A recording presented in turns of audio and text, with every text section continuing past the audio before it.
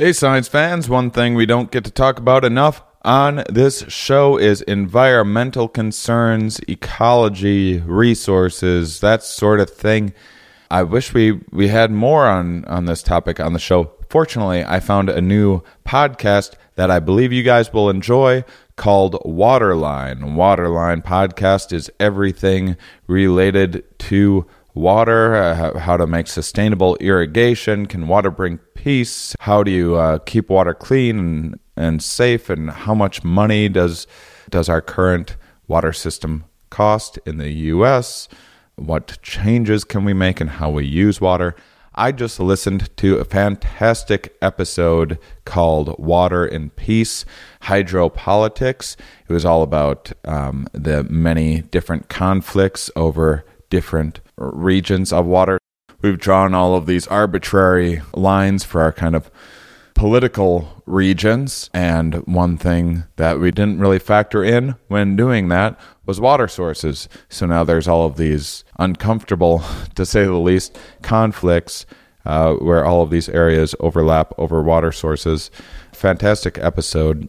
The Waterline podcast is an initiative of Israel New Tech, a part of the Israeli Ministry of Economy and Industry. So check it out for everything you need to know about the economics, political, social, behavioral, technological, and environmental aspects of water. Search for Waterline podcast on iTunes or in your Android podcast app. Hello, everybody, and welcome to the Here We Are podcast. This is episode 2. This is a bit of a bonus episode. We have Black Friday coming up here, and so I thought I would release this episode that I recorded back in October. We talked a lot about gift giving and the mistakes that people make when buying gifts for others, even though we mean well, of course. And so this should give you some tips, something to think about when you're out there on Black Friday, if you are a crazy enough person to take part in all that madness. And it would also, this should also give you a bunch of interesting conversation starters around the Thanksgiving table when you're hanging out with family, racking your brain for something interesting to talk about, something other than the weather. So enjoy this episode. This was this was recorded. I'm not releasing these in chronological order, so we do reference another episode, which you haven't heard yet, but you'll hear soon. And so my guest today is Assistant Professor of Marketing at the Cox School of Business at SMU, the lovely Morgan Ward. I met up with her in Dallas at her wonderful home, and we had a fantastic conversation about, like I said, gift giving. We talked about buying luxury goods and how luxury goods can make us feel needy. We talked about those awkward teen years and trying to be a cool kid and have all the main brand stuff. And we also talked about music, a bit of a departure from some of the other conversation, but it was also slightly related. We talked a lot about music and why sometimes we like listening to the same old stuff and sometimes we are seeking variety, and we tied some of that into shopping and everything else. I think it's a fantastic episode. I think you guys are going to be quite pleased. Please send me some feedback, some questions, questions for Morgan, questions that you would like me to ask other scientists in the future. Any advice on what you would like this podcast to be, what I can do more of or less of, or any new ideas at all. I would love for you to get a conversation started at the HereWeArePodcast.com website. And please spread the word to all of your friends and your enemies about this show. And enjoy. Are we? Yes. Where are we? Here.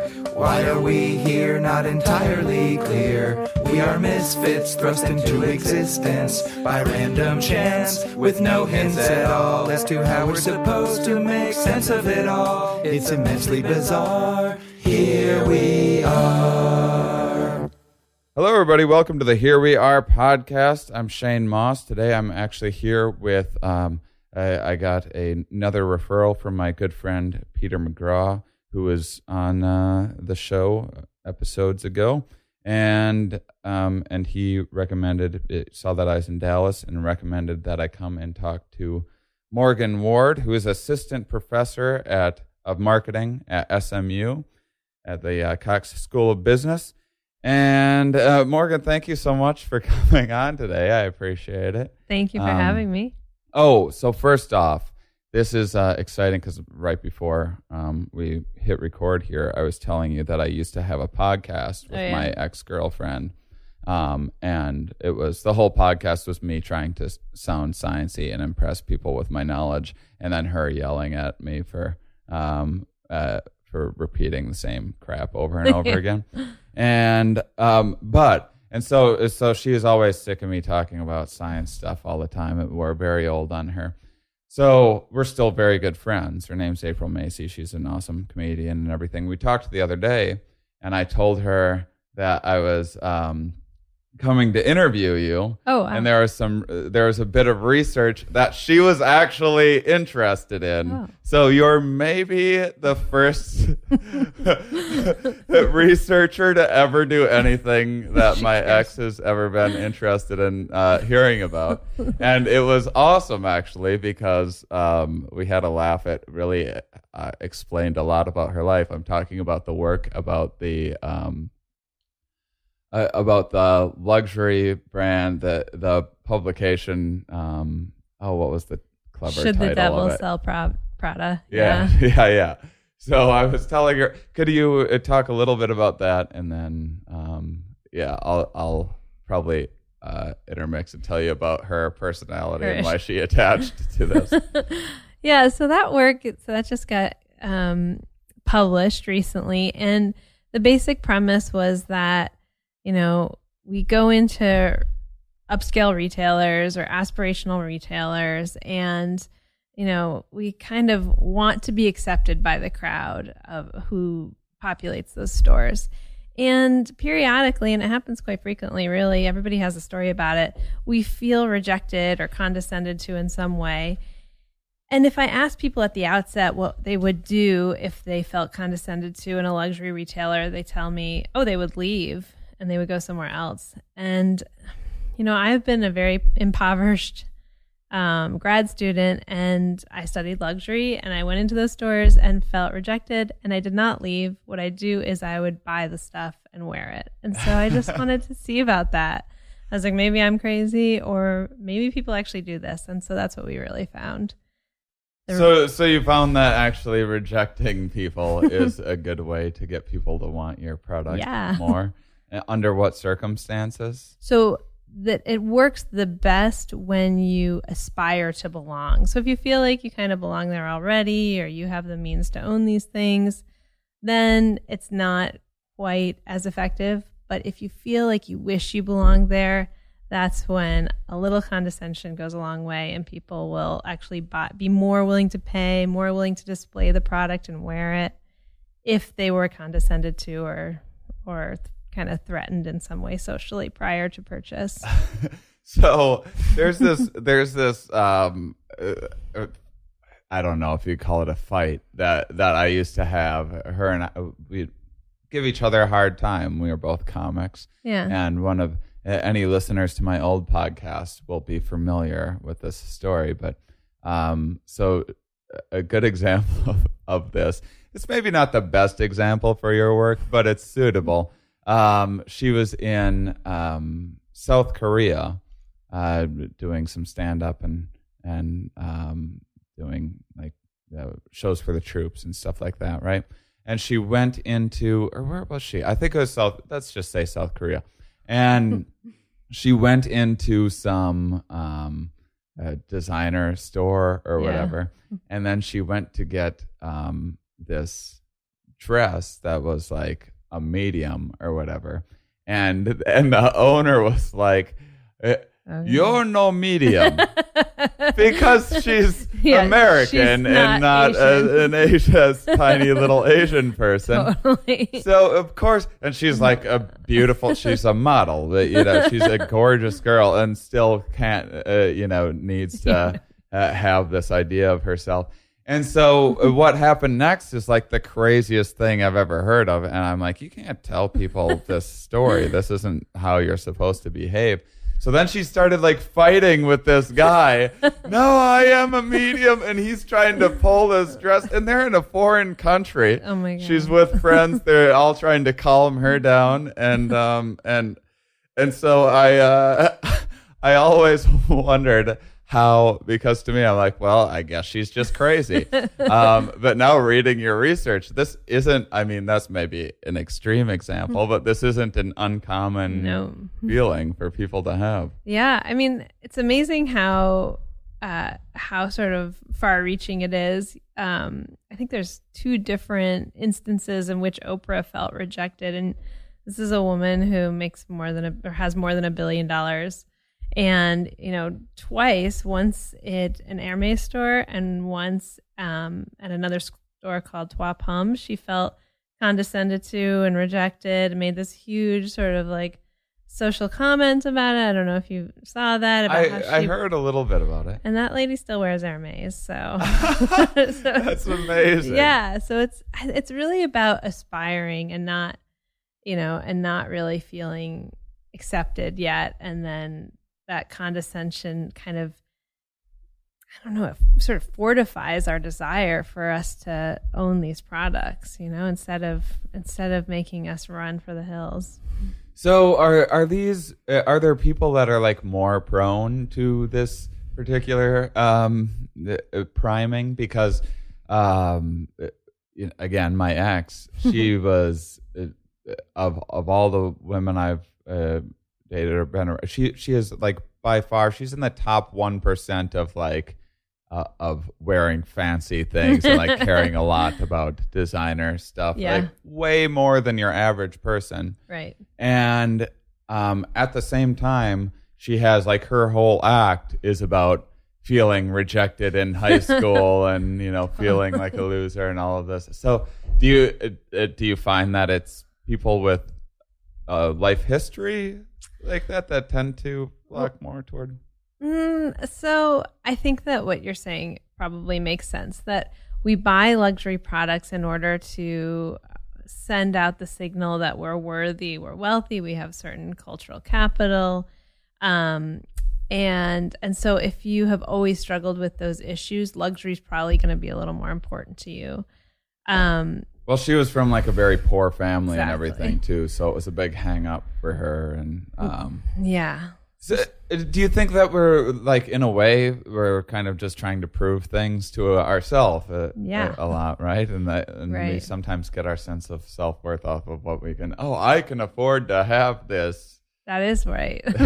So you're sending some signals externally, but you're sending some signals to yourself, and internal signaling is certainly part of luxury product buying.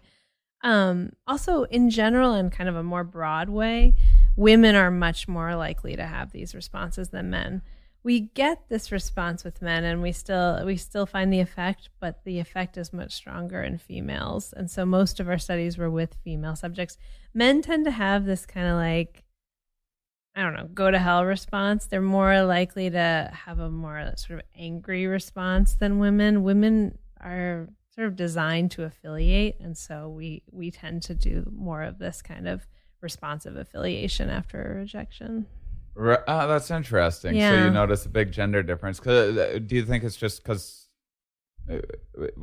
guys being more competitive or something? Or? I think women tend to function by and gain power by having social support, and men aren't necessarily.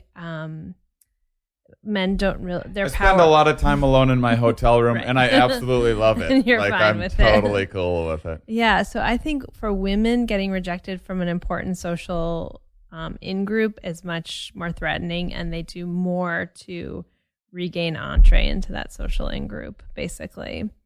I mean, I remember caring so much when I was like 14 or something like well, that was just in general, just grasping at anything I could possibly do to get someone to like me, and thinking, especially you look back now, it's like, oh, I have plenty of good friends, but it was like never if you weren't in like the super extra cool group, this is something that everyone goes through.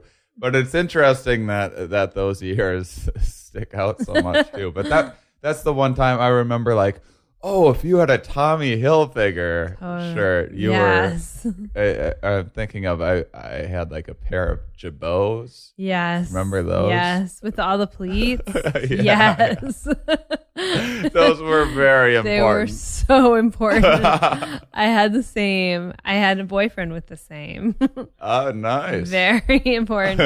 Very important products. And actually, I think age is probably a big determinant, because when you're young, you don't feel the stability in your identity yet. And so you're still aspiring towards a lot of stuff. And so I think, I worked for Abercrombie and Fitch for a long time, and we noticed that younger kids liked large logos where older people didn't feel like they needed to send that strong a signal. And, our lay theory was essentially that younger kids just weren't as confident in who they were. And so those large logos, those strong signals helped them feel the confidence that they didn't necessarily feel internally. So I look at teenagers and I just feel so sad for them. It's like so hard. It's such a confusing time. Oh my God. I know. And looking back, like I really did. I thought I had so much of life figured out and everything too.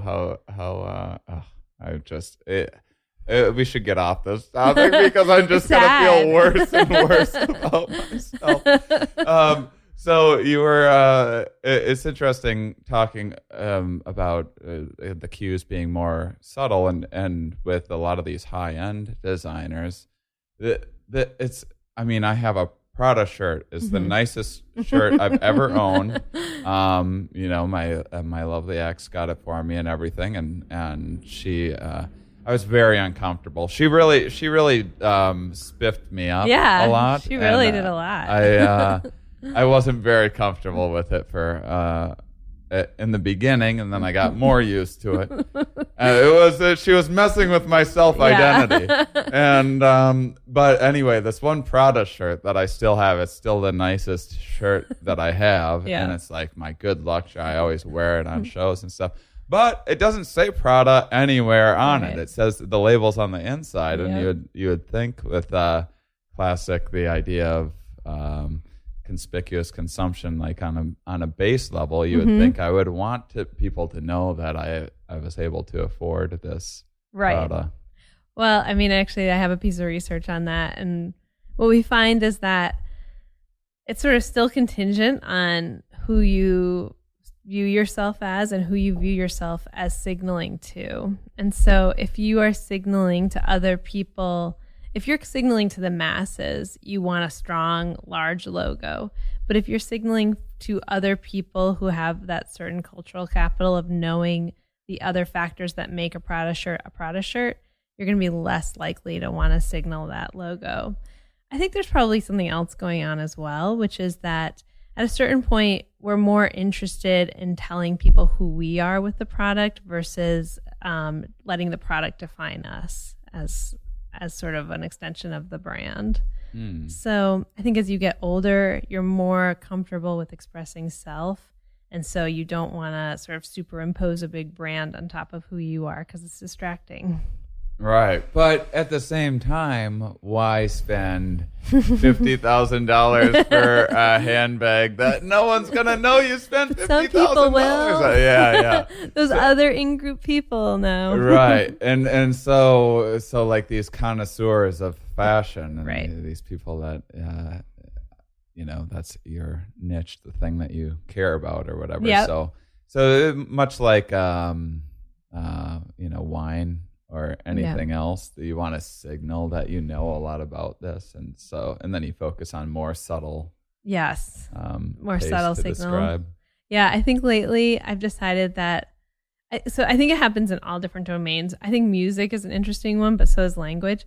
And I've noticed that people who are signaling kind of music knowledge have a tendency to say that they liked an artist's first album the best. It's like a little thing where you're like, I just like the first album the best. it's very subtle, but I think there's other ways we signal these things when it's not luxury. You can kind of, the language, or the way you use language around something, the things you say about it, the particular attributes you talk about. You can do it without buying anything at all. That's funny. Because now I'm like, well, wait a second. I say that. I think I'm not a big music connoisseur, but like, first I'm album. thinking like Weezer. Yeah, I like the first album the best. It might also be that the first album was the best. Maybe the first album was be. the They best. still had the passion. Weezer was still in the garage That's doing their right. own thing. I guess it's true. There's a variety of factors, and then you get success, and then things change, and That's people right. go, "I liked when Shane Moss was telling drinking jokes and That's not trying to cram weird science facts into his stand-up act." Dating. Yeah. So, and speaking of music, you do some interesting. I wanted to ask you about this because I've been listening to more music than ever just recently, because I usually fly to all of my gigs. Okay. And just recently for doing this podcast and everything, I did for 2 months, I'm traveling around everywhere. And so I'm spending a lot of time in my car. And when the audiobook is putting me to sleep, I'll turn on music for a little while. And I've noticed it. I wanted to talk a little bit about the publication that you sent me, because I noticed something that I think nicely explained something that I noticed about myself. But if you could just set up the idea. So essentially that idea, and this is something that we came up with when I was a first year grad student. So it's not research that I ended up doing a lot more with. But what we noticed is that we tend to pick songs that we are familiar with when we have a bunch of options, even though people claim that they want more novelty. We tend to go to what's familiar anyway. And so we started measuring that and fooling around with it. And we find that even above and beyond the point where we say we're satiated by particular music, we will still pick it over new music when we are in certain conditions. So when we're doing work, or when we don't want to be distracted or something, because we've already processed it, it's easy to listen to without being distracted and sort of taken out of whatever we're doing. And we found that what people feel is that when they are exposed to something, they think that they like it more, when actually it's just easier to process because they've already been exposed to it. And that's a very old kind of finding. It's not, we didn't invent that idea. That's part of the mere exposure effect. Have you heard the story of Hey Ya by Outkast? It's kind of an interesting story. So are you familiar with the song? Yeah, Hey yeah. Ya? So apparently, and this is I think I'm getting this information out of a book called The Power of Habit. Might be wrong there, but I'm pretty sure that was the book. Apparently they've built some computer that you can run a new song through, and it has whatever algorithms. I don't know anything about music. I don't know what it's determining and picking up on, and I've never studied music theory or anything. So anyhow, it'll just go, it'll predict the likelihood that this song will be a hit. And so they run Hey Ya through this computer, and it's just like 100%. This is the best song that's ever been made. This is going to be an epic, enormous hit. And then what they found, they started playing it in radio stations in Atlanta, I believe, is where Outkast is from, and people hated it. Did they? They absolutely hated it for a really long time. And the idea is that it was so different than there was no place for it. It was too different for the rock stations. It was too different for the rap stations. And there were, And I don't know why they didn't just give up at this point and be like, well, I guess the computer was wrong. But they were just people believed in this song so much that so what they ultimately ended up doing was figuring out ways when they'd play Hey Ya, first they'd play a song that was like in between that and what would regularly be played on the radio. And then afterwards they would do the same, where it was like kind of this mix of average rap and something in between. Okay. Yeah. And so it was like a little more of a gradual, so they made it more familiar to people and then played it over and over and over and over again. Wow. And then it became familiar, and then it just blew up and became this epic song. But it was like 6 months of just failure. Yeah, that I totally believe. And I think some bands actually make their name basically by recreating the same song over and over, and so I think there's a way that people are, or something that people are expecting from certain bands. Like, I mean, you could argue U2 kind of does this. You hear a U2 song and it's so clearly U2, or Creed or something like that. Right. And they're kind of recreating the same song over and over. Shall I get my dog to stop doing that? It doesn't matter. I don't think that. I don't think he's coming through. Okay, just want to make sure. Yeah, no, I don't hear him. Yeah, I feel like I do that a little bit with my comedy as well. When I have like a interesting new like science idea that might be foreign to people, and I'm trying to figure out how to turn it into a dick joke. Ultimately, it's like what I'm trying to do. Everything should go in that way. Yeah, exactly. It's the easiest, clearest way to. So here's this new novel concept, and let's tie it into something familiar that we can all understand. So I feel like I do a lot of that in my act.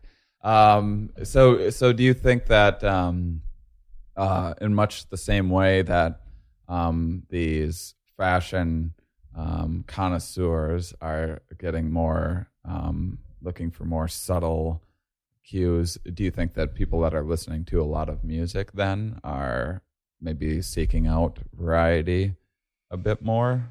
I do. I think people who are experts can tolerate more novelty in general. So if you're like Bjork or something, yeah, exactly. Those people. So I think what the issue is when you are not an expert, you're sort of a novice listener. You're a low music listener. I would probably put myself in that category. It's you don't want to spend the time processing and learning. And actually, music can be really aversive sometimes when it's too different. You don't even understand how to understand it, or you don't even understand how to listen to it yet. You don't know what you like about it. It's hard to process. And so I think people who are experts tend to like that difference because they can integrate it into their web of knowledge, essentially. Yeah, I was just listening to a podcast on John Luther Adams, who is a composer, and he talked about how, and he, so he's an expert, and he said as a kid or as a emerging composer, he would listen to music, and the more aversive it was, the more hard it was to process, the more he would listen to it to try to understand it. But that's really, like, it takes a lot of cognitive processing, and most of us just don't want to do that. We're cognitive misers, and we just want to lay around and watch TV. We don't want to spend that kind of those resources on figuring it out. Yeah, it's interesting, the idea of how the brain kind of sorts out what's important to this. And you bring up TV, and that's like an easy one where they have all of these high emotional triggers built in that suck people in, and there's like a part of your brain that isn't distinguishing really between this reality and this fictional thing. You're not processing that you're looking at a bunch of pixels. You just get engaged. You kind of lose yourself in it, and all of a sudden it's like, well, of course, on that base level, your brain would care way more about getting away from that dinosaur that's running after everyone on the screen, right, or whatever. I forget where I was going with that. Well, I think television is a really like, usable example of a place where they create a show and then they create shows that are similar to it. I mean, how many emergency room or law shows have we all watched? And we understand the format, and the format feels familiar, and it's just enough different that it's interesting, but it's not so different that we're watching a completely new idea and we have to sort of understand that new idea. Or even something like The Voice, which is something I watch quite a bit. You know, The Voice is just the child of American Idol. And I think the reason that we like those kind of shows is we already understand how to watch them. So those kind of things work for consumers. Well, it's kind of the beauty of like Pandora. Oh, Pandora, as well, exactly. Where it's just like, you're listening to a Beatles station and it's playing like Elton John and Queen or something. And those are very different bands, but there's like enough of whatever algorithms they're putting together. There's enough connections there with obviously time period and everything else. But it's interesting that it's almost like I wonder if some of this stuff in YouTube and stuff like that, where it's like you're clicking on a thing, you might also like this different thing. I wonder if it is, in a way, opening people up a little more and expose it. Yeah, I mean, I guess it's my hopeful, because I think like something like TV is a big waste of time for much of our lives, and it's extremely addictive. And but I think that at the same, like, I think that for smart people, TV is a bad thing to be spending a lot of time watching. But I think that there's a lot of, I think if you're in like a small town and you wouldn't normally be exposed to much more than whatever the farmers around you have to say about life. And now you get to watch like Breaking Bad or some genius show, and you actually do have to raise your intelligence to appreciate this great TV. So in some regards, I wonder if some of this stuff like Pandora and that it is actually getting people to open up a little more. Yeah, by degrees. And it's not sort of pushing you all the way out, but it's sort of, here's something that's related, but a little different. Yeah. So maybe in some ways people are stretching. So what I had noticed and why I brought it up too was, so I've been driving and I've been listening to way more music than normal. So normally it's like, I like Pink Floyd, I like a little Beethoven from time to time, and then I always have like a new band, like I like the White Stripes, and then I have this AWOL Nation station. I have like these 4 go-tos usually when I'm just at home, because I only listen to music like once a week or for a short amount of time. But since I've been driving, I found that I never go to like these top stations that are normally like my favorites. Yeah. Now I'm finding out all sorts of weird stuff, and I'm listening to some Neutral Milk Hotel or something like that. And, Lyrics Born is another one that I got into recently. Oh, wow. But it's amazing that that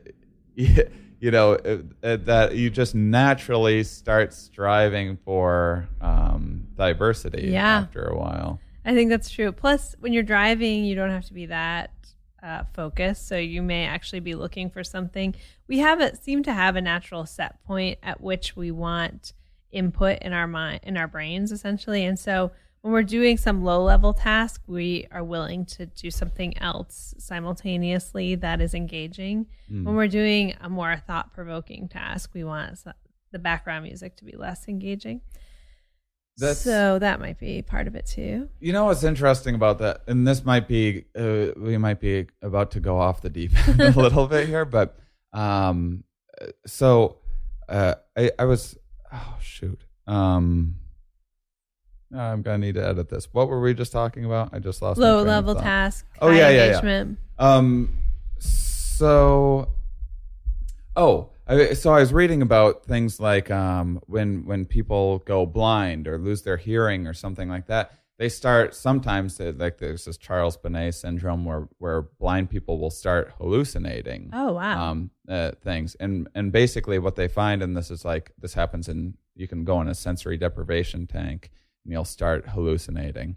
And because what they find is once you stop and there's something called a prisoner cinema as well. They find people in isolation will hallucinate as well. And it's this inactivity kind of starts sparking this, hey, I don't know if it's like firing up, if you have your car in storage for a few months, you still want to fire it up every couple weeks to make sure it's still working.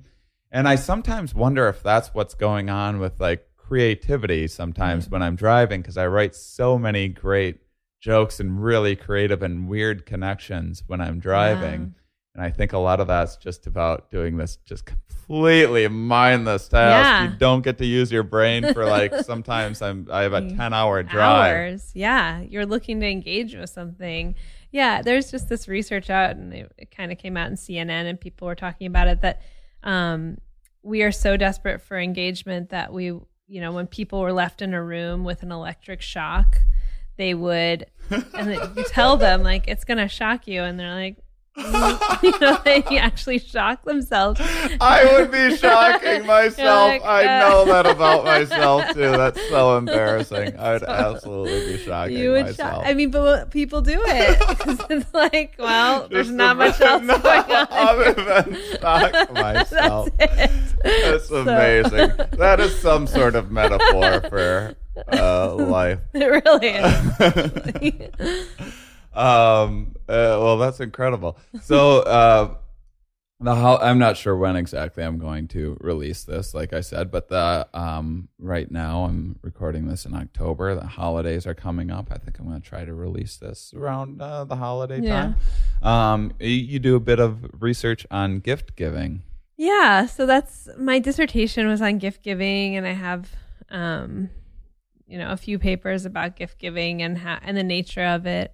I look at it mostly from the perspective that we're trying to offer something about ourselves to somebody else, but it's under the guise of being really altruistic and not pretending, but with the intention of making the other person feel like we think they're special. But like most things, it's really about self. Right. So people are buying things that they actually want? Is that the... So we are buying things that we hope will signal something about either us or the nature of the relationship to the recipient. And so, yeah. So one of the big findings we have is that if you were to create a gift registry, for instance, like something for a wedding or a holiday. I have an Amazon gift list thing. Yeah. And you're kind of thinking, I spent all this time looking for stuff. And this actually came out of my own wedding experience. And, you go through this huge task of registering and trying to decipher what you actually want for your house and blah, blah, blah. And then all of a sudden, the people who are closest to you are like, what should I give you for your wedding? And you're like, how about that stuff that I told you about? That took me hours to create. And your close friends and family basically want to buy you something else because it's really about what they want to say to you and not about what the most altruistic gift would be, something that I picked for myself. So that's kind of where the insight was that, we're not really buying gifts to necessarily please the other person. We're trying to say something to them about ourselves and the nature of our relationship with them. Yeah, well, I'm an incredible asshole. I just learned. People think it's prescriptive. Have you done it? I mean, I've done it. Yeah, no, absolutely. I just I'm thinking of all the times that I've got someone a book or something like that I was like, we talked about this one time and it seemed really interesting. Meanwhile, they're not a reader. Now I just gave them a stupid book report that they have to do so that the next time they see me, they can. And I have, again, my ex would have a lot to say on this with the gifts that I think I got one time. This was first Christmas. I got lots of other stuff for her, but one of the things that I got a hard time for, like forever, was it was based off of what I thought was a good idea. When we first started connecting, we went and we did we went through Yosemite. Okay. And we went on a little hike, and we were talking about how nice it would be if you had like binoculars to see some of the wildlife. So I got her a pair of binoculars for Christmas. That's the dumbest thing you can get a woman to find out. And no, I have dumber, but it's not bad. Great. No, it's pretty awful. And so and then there were just this thing that was around the house that she would just use to mock me and my dumb choices. No, well, I have a story that my husband Jeff is not going to be super pleased that he's the center of it, but I guess 6 weeks after I had my first baby, I was complaining about being fat. And he got me workout clothes for my 35th birthday. Yeah, I've gotten like exercise things for girls. I know I'm telling you, I'm a dumb, horrible person. You know, he said the thing that you probably think, which is like, well, you said you wanted to get thinner, like. Yeah, I got one recently. It was like we were talking about going and doing boxing classes together. And it wasn't about like her wanting to be thinner or anything. It was just like, here's a fun thing we can do together. Yeah. This is what I thought it was going to be. And then she took it as like, you're calling me fat. Which, I mean... sorry, but in fairness, it is. It's hard to say anything without it sounding like I'm calling you fat if you're my girlfriend. Apparently, every other word out of my mouth is just calling you fat in some different way that I'm completely unaware of. Exactly. That's all we hear is you're fat, basically. But yeah, that's kind of the things that happen to people. It's really hard to predict. And actually, there's the nice research about people who are making decisions for their spouse versus for someone they don't know. And it turns out that they're better at making decisions for someone they don't know than their spouse. Because when we make decisions for our spouse, we're more likely to basically just go with what we want. Yeah. So the decisions are only good when the spouse and yourself have aligned preferences. So it's really hard. It's hard to do perspective taking. And it's easier with a stranger because you're like just looking at a registry. Yeah, you're less engaged in it, and you have less of an agenda for what the person thinks of you, essentially. Yeah. So you're making a more objective decision. Yeah. That's interesting. Yeah, it's kind of funny that. And I say it in my paper that, you know, the great paradox or the irony of all this is that you're probably more likely to hit the, nail on the head when it's somebody that you don't know as well, because you just go with what they want. Right. So how do you recommend gift giving to someone that you are close to? Like do you try to separate yourself and just make notes of what they actually said? They actually want. That's what I try to do. And it's not the thought that counts? It's not the thought. It's not the thought. What? Yep, it's not the thought. Actually, economists argue that the most altruistic gift would be cash. And we find that very distasteful or one guy said, what if we just gave cash and then we wrote in the card what we thought it would be nice for the person to have? So you have the thought attached to the cash. But the cash is the most fungible. You can spend it on anything. It's the most altruistic. But we have an agenda about the way people see us as gifts are a part of ourselves. And so it's hard not to have that agenda when you're giving to somebody that you really care about. There's some cultures that are more willing to give cash, like Indians, Jews, those cultures tend to be more willing to give cash for certain holidays. That's amazing. Yeah. My husband bought my engagement ring with his bar mitzvah money. Really? Yeah. Mm-hmm. He just had it stored away for? Didn't use it, I guess. Oh, that's so romantic. Yeah, it's not romantic. When he became a man, he just sucked all that money away. Exactly. For a special lady. Yep. How long have you guys been married? 6 years. 6 years now, and you have your second child on the way. January. January, yep.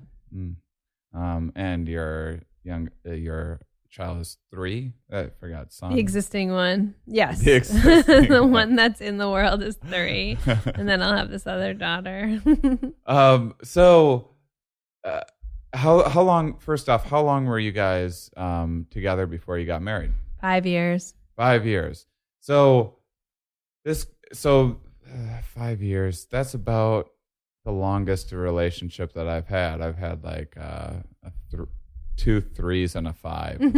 And do you feel like gift giving changes as because I always felt like in the beginning it's like you're spending like so much money to impress this person, and it's just like this isn't sustainable. And then for a long time you're trying to top the last one that you did, and then it just gets out of hand at a certain point. Once you're married, does that go away? Well, I think that once you're married, I've watched some married people, and I do think gifting evolves. And I think that, he was probably the world's worst gift giver. So I have a lay theory about this, which I haven't tested, which is Jeff happens to be very low in materialism. So he just doesn't care about stuff. And I like stuff. I mean, obviously I got a PhD in buying stuff. So it really matters to me what stuff people use and what stuff people are associated with. And he just doesn't. So you decorated your home is what you're saying. Yeah, like this stuff means something to me. It doesn't mean that much to him. And so I think one thing for him is that he just doesn't really associate me with things. And so when he goes into a store, he doesn't really know what I would like because that's not what's important to him about me. Right. Whereas I know all sorts of things about people and their preferences, and that helps me understand them. And so I think that's one sort of stumbling block for him is he just is like, that's not how I think of you anyway, as attached to some product. So I think that's one thing. Yes, he's gotten better, but mostly through painful trial and error, like things like that one exercise interaction we had. Yeah. So now he just resorts to things, like he knows categories that would be okay, and he just buys things from those categories. And that's what I think men tend to do, is they like hit it once and they're like, this is what I'm gonna do every single time. Well, it's so hard. It's like one of the most nerve-wracking things, and I'm the worst. I'm the worst at picking out gifts for women. But maybe it means I'm always embarrassed. Maybe it means what? Maybe it means you just don't, like, maybe you can, I would position it as, well, you and your products aren't the most important thing. I care about you, not the things you have. Yeah, and that's true. But it's also like, if I wanted to, my girlfriend might want a fancy dress or something, but well, I'm screwed trying to pick out some fancy dress for her. That's just I'm going to get the wrong size and be an asshole, and then, or some color that's not her color. It's a bunch of stuff I don't understand, and then and trying to guess at any of that it's a very difficult process. You're in gift card territory, I think. Gift cards is the advice that you're giving me? Oh no! So I'm doomed. So there's just no hope for me at all. Is what you're telling me. I think gift cards are a compromise. They're like money with a small thought. Okay. Wow. So I'm just a hopeless case. Is what I'm hearing. All right, fair enough. I'll take it. Quickly before, or not quickly, you can take your time. Before we start wrapping up in a bit, what is the charity of the week? The Vogel Alcove, and that's here in Dallas. Should I? Yeah, talk about what they do. So the Vogel Alcove is really kind of an amazing charity. What they do is they provide a place for children to come whose mothers are homeless, the mother and the child are homeless, And so when the mother has to go to work, she needs a place to put her child who's between 6 months and 5 years of age. And so they do that child care and schooling for free for these women. And it's pretty amazing. So, because a lot of those kids don't have a stable place to stay at night and are getting their meals at, homeless shelters. And this is a consistent place where they can feel safe and loved and cared for. So it's a really amazing charity, and it's here in Dallas. Yeah, it's homeless children. That's you can't as sad as things can be. I can't think of a much better charity than sad homeless children. They super need your help. So go and donate. And if you're in the Dallas area, you can find out lots of ways to volunteer and participate. And then I have a few things that I want to talk about. As I'm thinking of Pandora and gift giving and tying these things together, well, now with things like Amazon and just Google Shopping or any online shopping nowadays is like, if you like this, you'll also like that, and it's a great way to kind of tie in that same get people to want novelty a little bit more. It's tied to this other thing that they like. You like this portable Bluetooth speaker, maybe be interested in a home theater system. And then you go, well, yeah, I guess I would have thought about that before, but I see the connection. That is the, I don't know. It's just, it makes me think of, I suppose it's always been a thing of people wanting more, but what a clever way of getting people to buy a whole bunch of crap that they don't need, and a lot of the same stuff too. Right. Amazon's genius about it. They essentially figure out people who have bought this, excuse me, have also bought these other things or also looked at these other things. So they can create a way of, they basically create a group that looks identical to you. So they predict your preferences based on people who have had similar preferences and who they have tracked through their system in the past. But they do it in a very complex, high level way. And so they can predict your preferences before you even know them. And I think people get kind of creeped out by marketing in the sense that we don't want to always be marketed to. But when you're offered stuff that you didn't even know you wanted, but you actually do want, it's the way that marketing can actually simplify the world for you at some level. On the other hand, to your point, it also expands what we want all the time, right? Or expands what we're at least willing to consider buying all the time. I mean, just something that I purchased probably the most is books on Amazon, and I probably read 1 out of 4 books that I end up buying on Amazon because it's like I see something that's similar, like, oh, that's intriguing, good. And then I forget how long it takes to read a book and actually read one of these. I know. I forgot to turn my cell phone off. So I'm a real professional.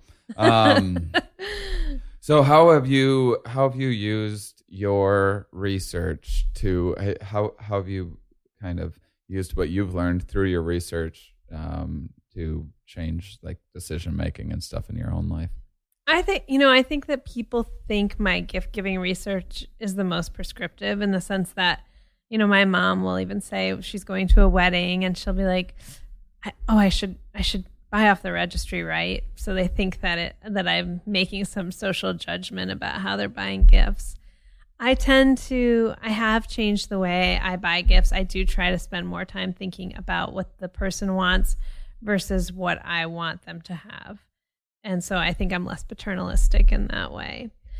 In terms of the luxury research, I started out doing luxury research and I saw an immediate uptick in my own personal consumption of luxury, but I've hit an inflection point and now it's decreasing again.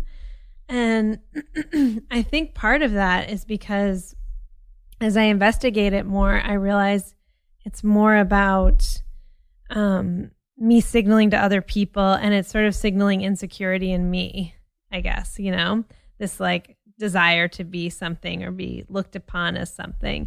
And so that, you know, maybe I'm not, or maybe I hope to be. And so I think it's changed my desire for the luxury products because I'm starting to view it as a way of, you know, taming an insecurity or something, or hiding one.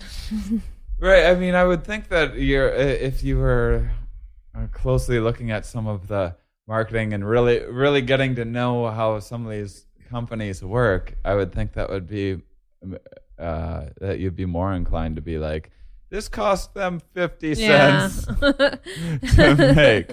And I know it cost them 50 cents to make. Yep. And it's very hard to justify. But that is interesting to me that for a while there was an uptick. There was. Because I think I was just getting so exposed to it. I was looking at it. Were you also like, well, this is research, so. Oh, yeah. You can always justify it that way. I was like, which luxury researcher doesn't have luxury bags everywhere? This is what, like as a comedian, this is how we get ourselves in trouble just in life, because we're like, well, I'll get a bit out of it. You know, you can totally throw yourself into just horrible situations. Be like, well, you know. Could be funny later. Yeah. And usually that's like there's an intervention shortly after that joke, quote unquote, joke writing process. So you've peaked, and now. Now it's less. Well, do you think it's also you have like a second child on the way, and it's like, well, you start thinking about things. I think it is. I mean, I think one thing is I was really more interested in luxury when I had absolutely no money, which is when I was in grad school, because it felt so like it's like something I so wanted was to be able to have, you know, enough money to buy a fancy bag. And now that I probably have more access to it, it just doesn't feel as important. And other things do. So yeah, like children, my job, right? Those things. So how are you going to? So your kids hit this horribly awkward teenage years, it'll happen. and then they want all of the whatever the jabots of their generation, and, you know, the overly pleated pants of their generation. Right. These very, very important things. You have a long time to think about this between now and then, but what would you what would you say to either a parent with a teenager or a teenager that's like trying so desperately to identify with it? Because I think from a parent's point of view, I mean, I do feel like, I mean, even looking back, I'm just like, I just wanted a pair of Air Jordans. Yeah. Mom, like, I would have been beat up so much less if I just would have had a pair of Air Jordans. Why didn't you just pony up a little, I know it's $110, and that's not what sneakers should cost. Very true. But, so, I mean, there's different ways of looking at it. I don't know if you enable children too much with that or find a balance. I don't think there's going to be a way where you can convince kids that they don't want the stuff that their friends have and their friends desire, because it's a time when we're so desperate to fit in, and the way we fit in oftentimes is with products and symbols. And so, or in my case, just horrible like attention getting techniques, right? Techniques, and which were mostly just had me running from the police for several of my younger years, until I had stand up as an outlet for like, hey, look at me, everybody, I'm cool and popular. Totally. So I think you just want that stuff. I do think that creating meaning in other ways is a way of at least mitigating some of the effects. So, focusing on other things that are ways of expressing self to other people that are still positively construed by the group. So, being involved in church or temple activities or volunteer work or other ways of kind of expressing positive signals about self and integrating into groups that have values that support those activities. Also, I don't know. I think this like non-materialistic husband that I have, his parents, they just didn't make financial wealth the source of what was really great about another person. That's just not what they talk about. When somebody has money, they may or may not mention it. But I've always respected that about them. They really focus on the people's other qualities, and I think it kind of just filtered down to their children. So rather than me getting another Prada shirt, I could maybe go and help out some homeless children in Dallas and find people there that would like me for being a good person and not for the shirt that I picked. Yeah, it's kind of an idealistic idea, but I tend to think it kind of works actually. When you throw yourself into other meaningful activities, those things just seem to take on less importance. I've just been trying to, I think it's just because even charity can kind of be selfish in a way. You're trying to look at what a great person I am. But like, what a great outlet for that, because you can't be. It's like, you were doing a good thing. So sure, throw yourself a walkathon or a parade or whatever. I don't know what walking for miles has to do with cancer, but whatever. You're helping out cancer research. Go walking. Go do it. If that's what you have to do, throw yourself a parade. So any closing thoughts? We've already gone over this, but I'm just like crap, I have to buy everyone gift cards this year. You're a gift card guy. I kind of want to tell you ideas for gifts that I have, but I think I'm releasing this before Christmas. I wouldn't want to spoil anything. I'm thinking of an example right now. I'm just going to ruin this, and maybe I just won't buy it. But this is exactly like as we're talking about all this. This is a gift idea that I had for my brother, and this is meant as like a gag gift kind of thing. And I think he would really appreciate the humor in it. I think his fiance would maybe appreciate the humor, but be like, "Oh, this is unnecessary." I found a Game of Thrones thing that goes on your toilet. Wow! So it's like all these swords and stuff like that you put on top of your toilet, and I wouldn't expect them to actually use it or anything. But now I'm just this jerk that got them a box that they have to stick in their closet so that when I come to visit, they can put this dumb thing on their toilet, so they can be like, "Oh, we really appreciated this dumb thing that you did for us." It's so true. That's like a gift that's all about thought and very little about what would actually make someone happy. Yeah. Although if you get just the right one, sometimes that can really leave a lasting impression. All right. Well, I think just back to the drawing board is the lesson that I've learned. Well, may well be. Thank you, Morgan, so much for hanging out with me and giving me all of this valuable life advice just in time for the holidays. And where can people go to find your research?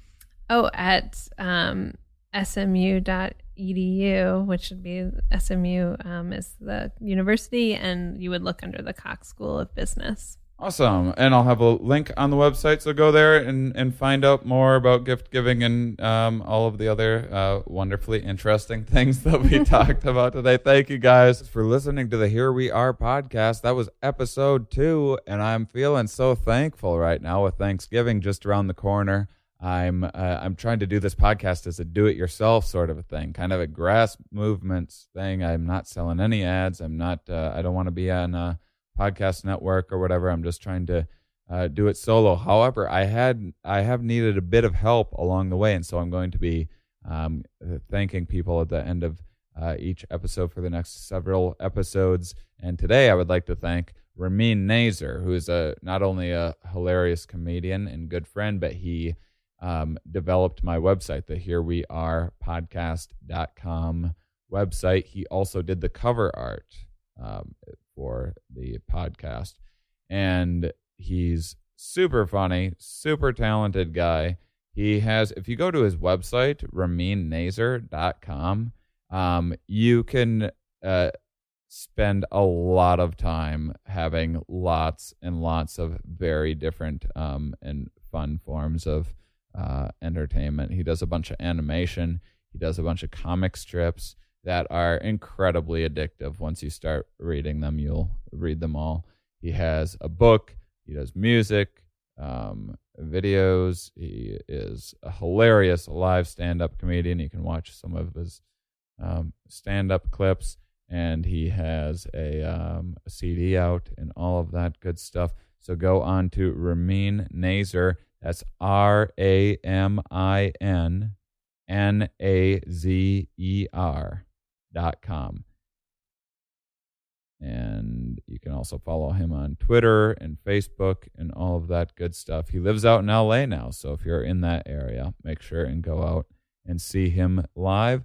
And thank you guys so much. I'm trying to do this myself, so please, anything you can do to spread the word for me would be terrific. Go on the website, leave comments, questions, all that good stuff, and please share this with everyone you've ever met.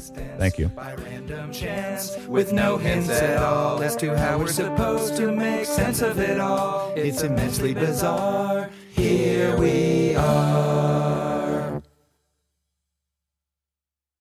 Hello, I'm Dave Ross. Hey, and I'm Hampton Yount. And we host Suicide Buddies on Starburns Audio. That's right. It's a podcast about suicide, but not to make light of it. We actually talk about suicidal thoughts, depression, kind of with a sense of levity that Dave and I have with each other. And he's my best friend. Come on. Yeah, we're buddies. Suicide Buddies. That's the title. One of our favorite episodes that we've recorded so far is about this guy, Jan Potocki, who was a Polish aristocrat in the 19th century. Mm-hmm. And he, one of the reasons it's possible that he killed himself is that he thought he was a werewolf. Oh. Check out a clip. It also makes me think, like, we were talking about in the Norway black metal episode, how, like, just the culture of your surroundings can affect you. Like, he's in a castle in Poland. He's like, I mean, if you lived in a castle in Poland and no one knew anything about anything, you might be like, I'm a bat. I'm probably a bat.